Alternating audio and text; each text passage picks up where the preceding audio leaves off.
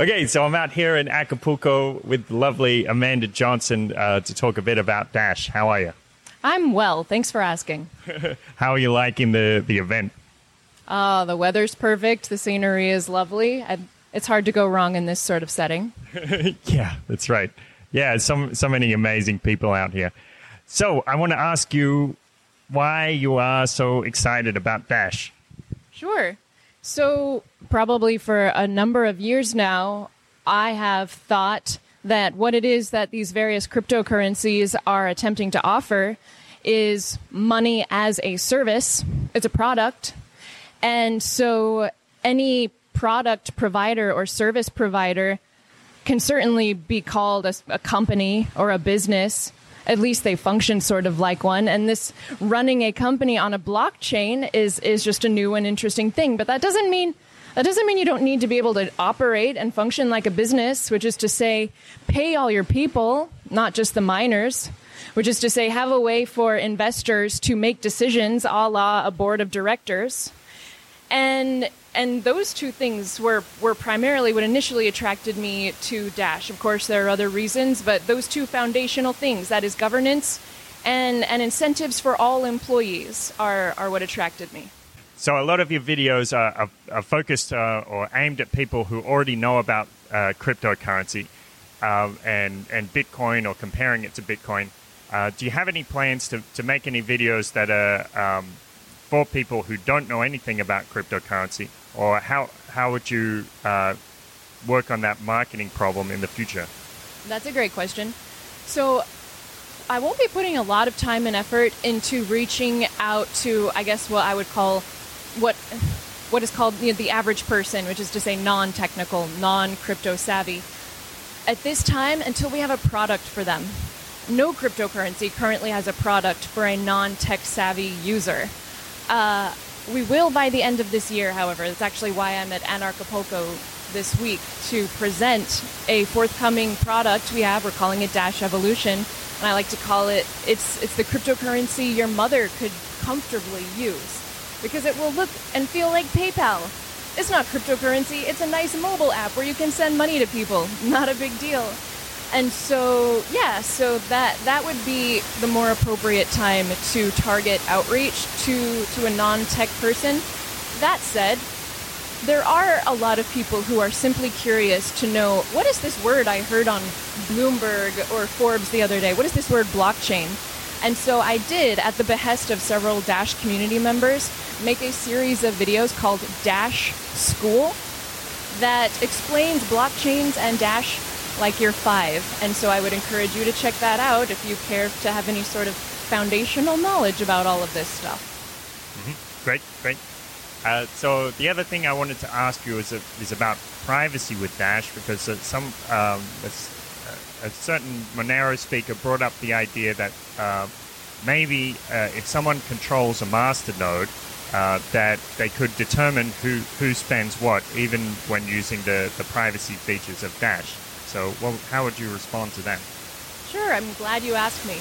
Actually, it could be a full-time job countering misconceptions and fallacies that are spread about Dash, and I'll take a moment to counter this particular one here. So, in a private send transaction, and that's what it's called in Dash, if I want to send some Dash from me to you, but I don't want the blockchain to show that an address that's known to be associated with me sent directly to an address that's known to be associated with you, what you do is you tell your Dash wallet, by clicking a button actually, you tell it to private send mix.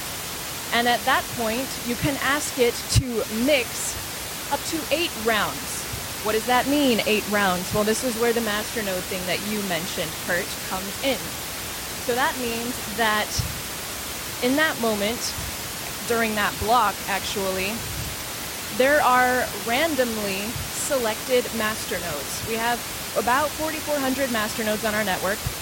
So for every given block, there are randomly selected among those 4,400 masternodes who will look at your wallet and the 2 other wallets, and they will take the similar denominations that you have, and they'll basically swap them out one with another.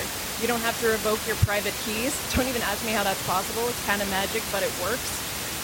And as that happens up to 8 times, the anonymity set, or rather call it the doubt set that you create for yourself, is 3 to the 8th power, which is how much is that? That's a lot. 3 to the 8th power. And so the blockchain is showing us that there is 3 to the 8th powers worth of possibilities of where your coins came from. So if what you're asking is, can a masternode see which inputs are currently being swapped through his facilitation on that round, yes, he probably could, but it's going to go through 7 more hops. And he has no, say someone is a malicious masternode owner and they want to spy, right? Say they want to do that. Even if they owned 20% of our masternode network, which would be something like 900 masternodes, which is a crazy thing to think about. Even if they owned 20% of our network, they would have a less than, it's something like a 0.0002% chance of being able to trace one single transaction. Oh, and let us not forget that if they owned 900 masternodes, how much Dash would they own? Is that millions of dollars worth of Dash? I don't know if I can do the math on the spot, but that's another element of Dash's security model that makes it so strong, which is no one has any power in our network unless they're vested, unless they have both something to gain and something to lose by behaving well. And Satoshi Nakamoto himself in the Bitcoin white paper said, cryptocurrency only works if 51% of your network is honest. And that's how it works in Dash on the next step. You must be collateralized, which is to say you must own Dash to run a masternode, so that you have even further incentive to be honest. Great. Yeah, well, that's what you want to create a good system. You want to give people incentives to be good, to do good, to help the system. Yeah. So would you say, in your opinion, would you say that the level of privacy that you get in Dash is comparable or superior to Monero or less? Or I mean, I think that anonymity, for the most part, is like a binary thing. Either someone can trace the transaction or they can't. So if nobody can trace a Dash private send, and if nobody can trace a Monero transaction, I would say the anonymity offerings are equal. So we don't stop at anonymity. We don't think that just having an anonymous magic internet token is enough to get your grandma on board, Kurt. So anonymity, we took care of a long time ago. It was actually the reason Dash was created. It was called Darkcoin. So nerdy, but it was to get the point across that privacy is important. So we're now past that and moving toward usability. A la, hey, how can this stuff feel like Venmo or PayPal, but the user hold his private keys the entire time? And that's what I'm here to talk about tomorrow, actually, in my presentation. Great.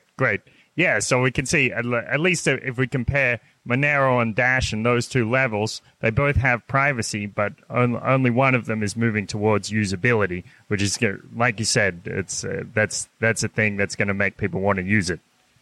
That sounds right to me. Yep. Thanks so much, Amanda. Enjoy the conference and the beach and the sun and everything Mexico has to offer.